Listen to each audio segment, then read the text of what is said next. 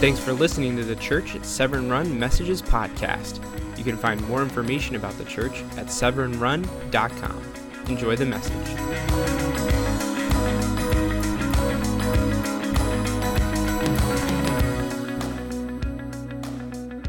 Well, good morning, everyone. It is great to be here with you in unprecedented times, because unprecedented times also means unprecedented opportunity.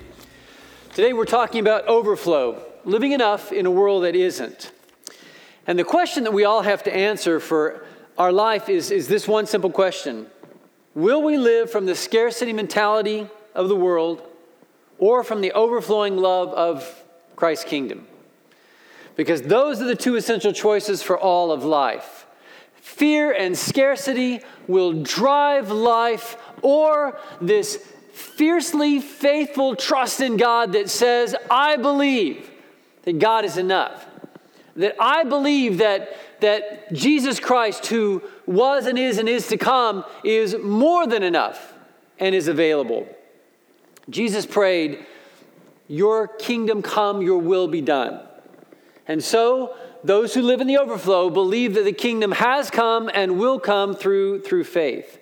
So guys, in the midst of this epidemic of fear as well, this week, many of you may have read in the newspaper, anybody, where somebody sneezed on an airplane, coughed, and there was a near riot on the plane. Not only is COVID-19 contagious, so is fear. And this scarcity mentality, there isn't enough health, there isn't enough room between me and other people, there isn't enough food in the grocery store, we're out of toilet paper. I can't figure this one out, you know? The hand sanitizer, the soap, have we not been washing our hands, people? But it's fear. It's scarcity mentality. I got to get mine, and if I don't get mine now, there won't be enough for me later. That's what the world offers. And I don't want to present this picture of life in the kingdom to say that in this world we live in, there's nothing to fear. Because that's not true. This world will always give us something to fear.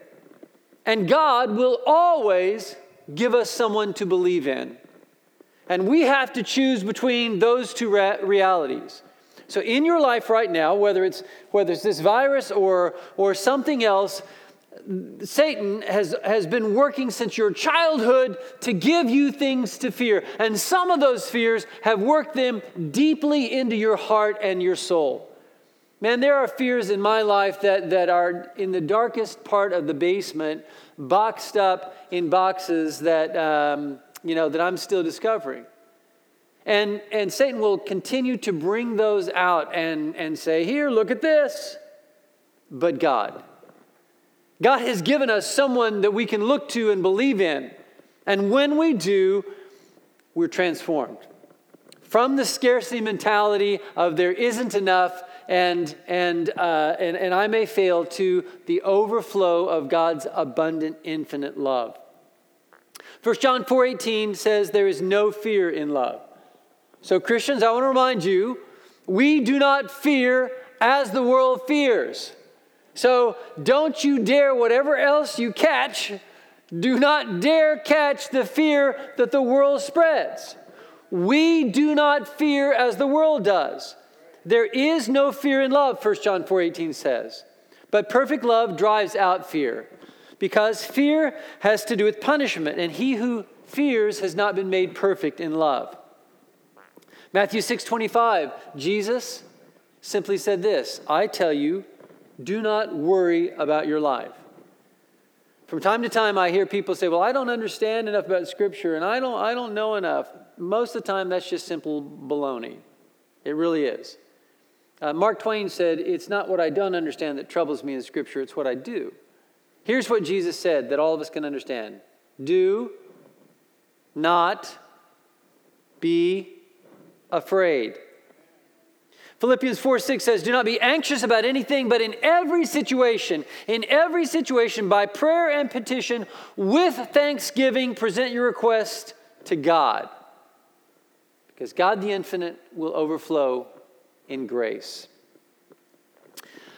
How do we respond in these days? How do we respond to this virus, to this fears, to my knowledge, the first time in American history that we have not been able to gather for worship, for religious services?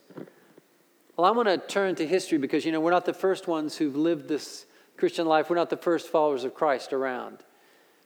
The truth is that from the beginning, the words of Jesus have resonated in certain faithful hearts, and these people have lived changed, countercultural lives in the world that have rattled people's cages and have gotten attention. Do unto others as you would have them do to you. That's not the world's way. Love one another as I have loved you. It's not the world's way. In the Antonine Plague in the 2nd century, it killed 25% of the Roman population. There were times when it is said 5,000 people a day were dying. And the Christians, instead of living from a scarcity mentality, they overflowed in love even into the streets, caring for people who'd been put out to die, and people noticed. In the plague of Cyprian in the 3rd century, it was even worse perhaps. And this going and caring resulted in the explosive growth of Christianity. Bishop Dionysius said this of the actions of God's people. Heedless of the danger, they took charge of the sick, attending to their every need. The people of God had their eyes not on the fear around them and the preservation of their own life, which in itself was scarce. They lived out of the overflow of the promises of God in Christ. They lived out of the overflow of love, and they actively went out into the streets and they cared at the risk for the people around them. In the 4th century, the Emperor Julian, who was not a believer, complained bitterly about these Galileans who went out and cared, even, as he said, even for non-Christian people, they care. Again, countercultural, doesn't make sense. Everybody looks after their own. Scarcity mentality. If I give something to you, there's not enough for me. But believers live out of the overflow. In 1527, the plague hit Wittenberg. And Martin Luther wrote a tract in that day that was fairly famous, whether Christians should flee the plague, because that was the standard response of the rich. They would leave and flee and go to their summer homes or some other place, isolate themselves from the dangers and not get sick. And here's what Martin Luther wrote. We die at our posts. And he called on Christians to engage and to love in practical ways that made the difference. And these were not merely theoretical words for Luther, because his daughter Elizabeth died doing exactly that. We are a people who claim to have the eternal life of Christ in us. And people, I'm going to tell you, having the eternal life of Christ, it makes a difference in how we respond to fears. Not just this fear of the virus, but every fear we have in life. All of the fears this world will give you that there's not enough. One of the fears that many of us have is that I am not enough. And I'm not enough for what? For whatever. Whatever it is that we have to do, this fear of I am not enough. Well, you know what? Here's the deal. Satan deals in half-truths. That's the cards that he places for you to play. He deals in half-truth. The truth is, I am not enough on my own. But as Craig Groeschel says, in Christ, I am not on my own, ever. And so the simple reality is that at every level of life, we have to choose whether we're going to live from a fearful scarcity mentality of the world or the overflowing of Christ's kingdom come, because it has come. What I want to share with you mainly today in this, again, unprecedented times, that it's also an incredible opportunity. It is an incredible opportunity for us personally, each one of us, to take the call to live out of the overflow more deeply and more seriously than we ever have. It is a chance for, in ironic and paradoxical circumstances, for the church to grow in ways that I didn't want, I don't want, I don't even like.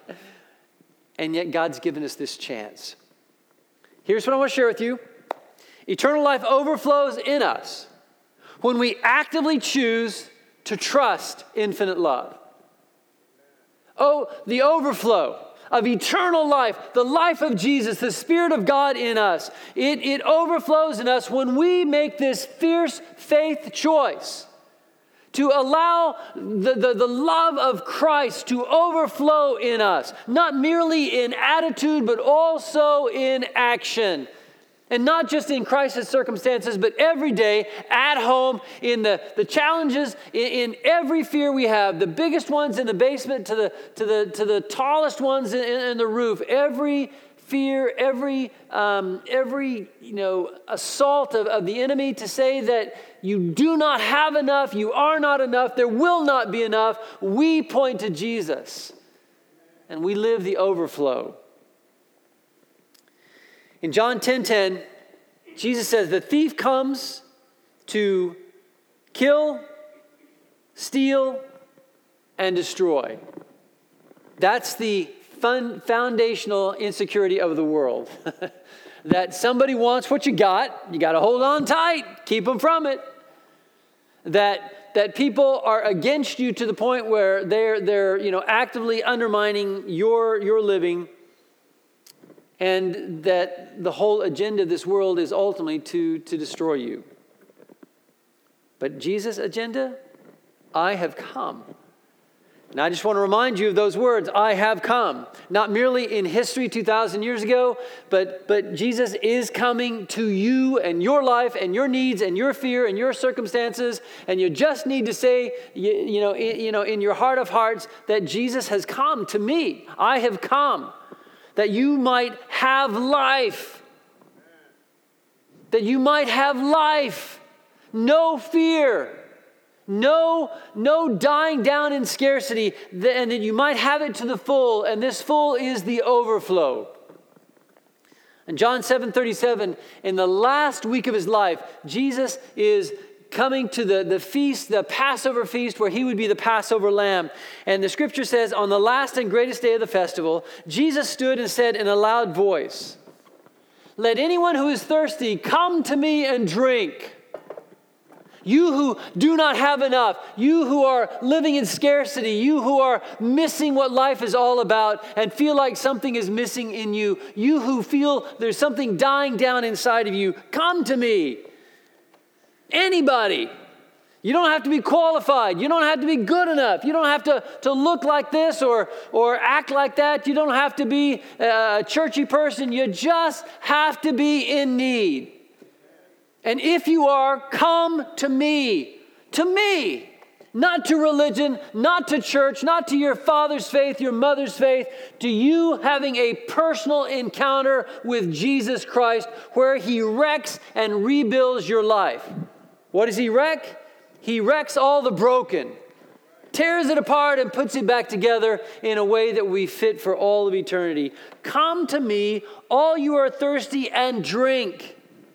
You have to choose to come to Jesus and then accept all that he has to offer, to take it inside. It's got to get personal. It's got to get real. It's got to go deep. And you know what? When you drink something or eat something, it goes to every single cell of your body. Which is why he who said, drink from me, also said, eat from me, for I'm the bread of life. And the idea is that we don't just keep Jesus in church on Sundays or, every 7 weeks, right? I'm glad that we have been the kind of church that has said we want to move from the average attendance now in America of 3 to 7 weeks to 7 days a week, that we live this Christ. Because when we drink from the water that he is, and we eat from the bread of life that he is, every cell of our body is fed and given life. And it changes all of us from the depths of our heart. And then Jesus said in verse 38, whoever believes in me, not knows about me, not has doctrinal knowledge, but whoever believes in me, it's personal, it's about Jesus, It's about calling on his name in desperation, in dissatisfaction. It's about calling on the name of Jesus in fear. It's about running to Jesus instead of running to whatever else it is that we would have as our God alternative. But whoever believes in me actively, desperately, as the scripture has said, rivers of living water will flow from within them. This is the overflow. The world lives from deficit. Religious people have the knowledge of Jesus and they still live from deficit. Followers of Christ live an active faith that overflows with eternal love. And the overflow is not merely an attitude, it is an action. Whoever believes in me, as the scripture said, rivers of living water will flow from within them. And by this he meant the Spirit. Those who believed in him were later to receive. So I want to apply this at all levels of life. You know, we began a giving series just recently because we haven't talked about giving actually for a couple of years. So those of you who would say on a normal attending Sunday, all the church ever talks about money is you haven't been here for 2 to 3 years. Welcome back. All right, welcome back. But I want to say to you that giving matters because it reveals the heart. And it's the rubber meets the road kinds of things. But the real issue is so much broader and so much deeper. It has to do with fundamentally in our lives, actively choosing to trust the infinite love of Jesus Christ. In a personal and all-encompassing way. I mean, it encompasses every arena of life, from your sexuality to your finances to your generosity. I mean, every area of your life is impacted when you come to Jesus Christ and you believe in him in a personal way where he wrecks your old world and he rebuilds and gives you a new one. Anything less than that, it isn't Christianity. And it'll never cause you to flow out onto the streets when there's personal risk for you like these other Christians did.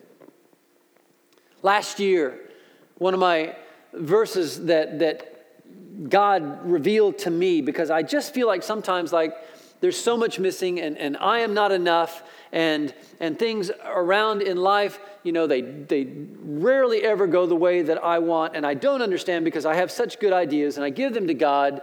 And, you know, and I give him so many chances to fulfill my will. And he continues to turn around and offer me his. But here's what he says to me in 2 Corinthians 9:8. And I, God, am able to bless you abundantly. The blessing that you seek, you cannot find in the scarcity of the world. It is a desert. I am the overflow. I am the creator of life. I am endless. This world I have created was nothing to me. I did not break a sweat. I spoke it into being. And the beauty that you see is a part of my creative heart. It is a part of my being. It is an infinitely small part of my infinite love. And I am able. There is no lack in my abilities. And for me, even in this season, I got to admit, as a pastor, this is personal confession time, I could not think of a worse time to schedule a virus. It's Easter, people. It's coming up on Easter. And I've personally committed to handing out 3,000 door hangers. All right? You know? And God is able.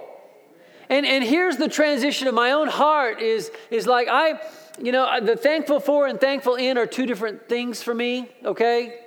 Not for everybody, but I am at the place where I thank God. I do not thank God for the virus. Please do not, misinterpret. I didn't choose it, I don't want it. Go back, go away. Don't even come some other day, But in this circumstance, I praise God for the chance to truly and honestly rediscover the power of his overflow. To fiercely trust and actively choose his infinite love and to believe that our God is able. You guys at home, I want you to say that with me. You guys here, our God is able. And you know, that doesn't mean a lot if you're not willing, right? You know, Bill Gates is able to give me $1 million. I don't think he's willing. I don't need it, Bill. Give it to somebody else. Our God is not only able, he is beautifully and infinitely and perfectly willing in all of the love that nailed his son to the cross.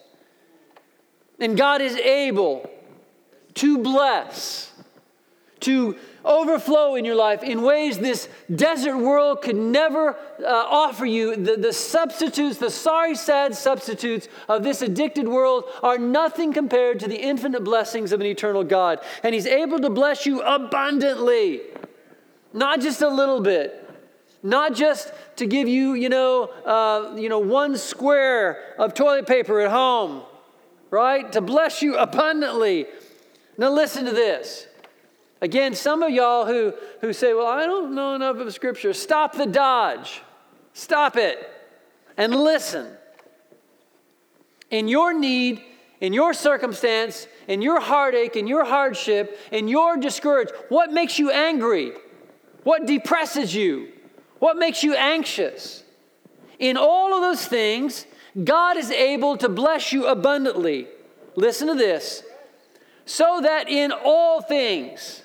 Now, I don't really like this verse because I want God to bless me the way I want to be blessed. I want God to bless me in things that please me and that are, sunny days and yellow brick roads. That's my idea of a blessing. But my God has a better idea. His ways are perfect. So that in all things, do a little bit of work. And go to those discouraging places in your life. Go to those depressed places in your life. Go to those fearful scarcity mentality places in your life. And hear God say, in all things, at all times, having all that you need. You can't live a small laying down life believing you have all that you need. Well, I'm not qualified to serve God. No, you're not. But Jesus took care of that. Now you are. Suck it up and be qualified, okay? In ministry, we talk about not just wanting to be a Sunday-only gathering church, but to be the church, the body of Christ, active in the world, being the love of Jesus. Because an active love for Jesus always translates into an active love for people. And I hear so much from people, I don't have time. Oh, so you got a scarcity of time? Last I checked, you have 23 hours and 58 minutes in your day. Again, our translator in Ethiopia, now is a good time, was his name translated. With his 5 jobs, says, I arrange my schedule to serve my Lord. Sounds like actively choosing to trust infinite love to me.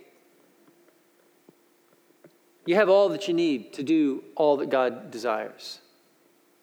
Pastor Drew, I don't have this, I don't have that. You need to have a conversation with God. And I want to be transparent. I am, and I have, and I have not arrived. I am so far from arriving. There are things I am deeply dissatisfied with in my life and in my world. And God is calling me out of those into the overflow. There are things that I feel like are missing. And God is calling me out into the abundance and the overflow of his eternal love, his infinite love. And God is able to bless you abundantly so that in all things, that pretty much covers your life. At all times, that pretty much covers now. Well, what about the future? I think all times covers that as well. Having all that you need, well, I don't have enough. God says you do, that you will abound in every good work. Abound. Abound. It's not a word we use a ton, but it's a great word, abound. What does it mean to you? What does that look like in your life? Use your imagination. What does it look like to abound? It's overflow. But we don't just abound in nice attitudes. We abound in purposeful and effective action. It begins at home. It begins in your attitude with your wife or your husband. I don't have enough love from him. It begins in the attitude toward your parents. It begins and overflows into the workplace. It overflows into your driving and your commute. It overflows into how you treat people who've mistreated you. It overflows into the wounded and trauma parts of your past. It overflows into the uncertainty of the future. It overflows into every part of life, and we live in the abundance of the overflow of the living water of Christ. But it says you'll abound in every good work. It's not just an attitude.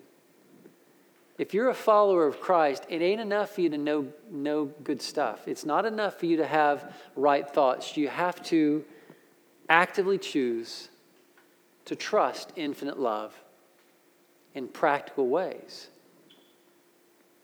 And the simple truth is that in this day and age of scarcity, that framework for 2 Corinthians 9:8 starts in 2 Corinthians 9:6. Remember this, whoever sows sparingly will also reap sparingly.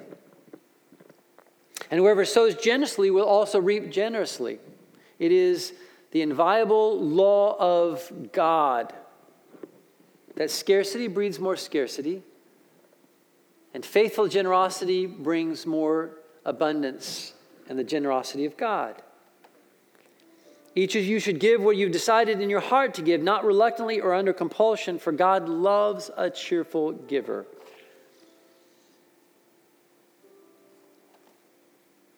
Our call, as we move past verse 6, is to then again hear verse 8, that God is able to bless you abundantly, so that in all things, at all times, having everything you need, you may abound in every good work. As it is written, verse 9 says, they have freely scattered their gifts to the poor, their righteousness endures forever. Now he who supplies seed to the sower and bread for food will also supply and increase your store of seed and enlarge the harvest of your righteousness. And you will be enriched in every way so that you can be generous on every occasion. I find it ironic that as we began this series on generosity and giving in the overflow, that God did this. And I also find it amazing and a beautiful opportunity to discover the depths of the overflow of the promise of God.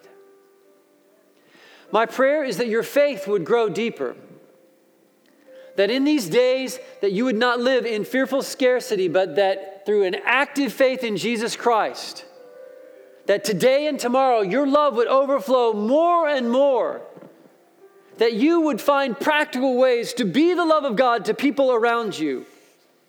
That the eternal life of Jesus Christ would not merely be a theory to you, but it would become a joyful practice and an experience that astounds the world around you, that they see in you Christ Jesus alive.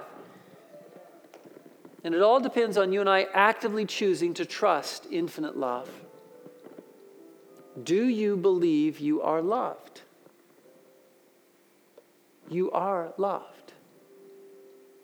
So be his love and overflow to the world in scarcity around you. Father, I pray that you would lead us to new depths in the hardship that we're facing in our nation and in this world. I pray that your people would shine brightly as the stars in the darkness of fear around us. I pray, Jesus, that your word and your life would explode and go forth. And Father, that people would hear of your love and that they would see your love in action in us and that they would believe. I pray for a revival in our nation and in the world of turning to Jesus and accepting you as who you are, the Savior and the Lord of this broken and fallen world. And God, I pray that in each one of us, that there would be something deep and profound and fierce in our faith that would let loose an overflow of your eternal love that would make you smile for eternity. Father, in this day, we give you thanks and we trust you. And all God's people say, amen.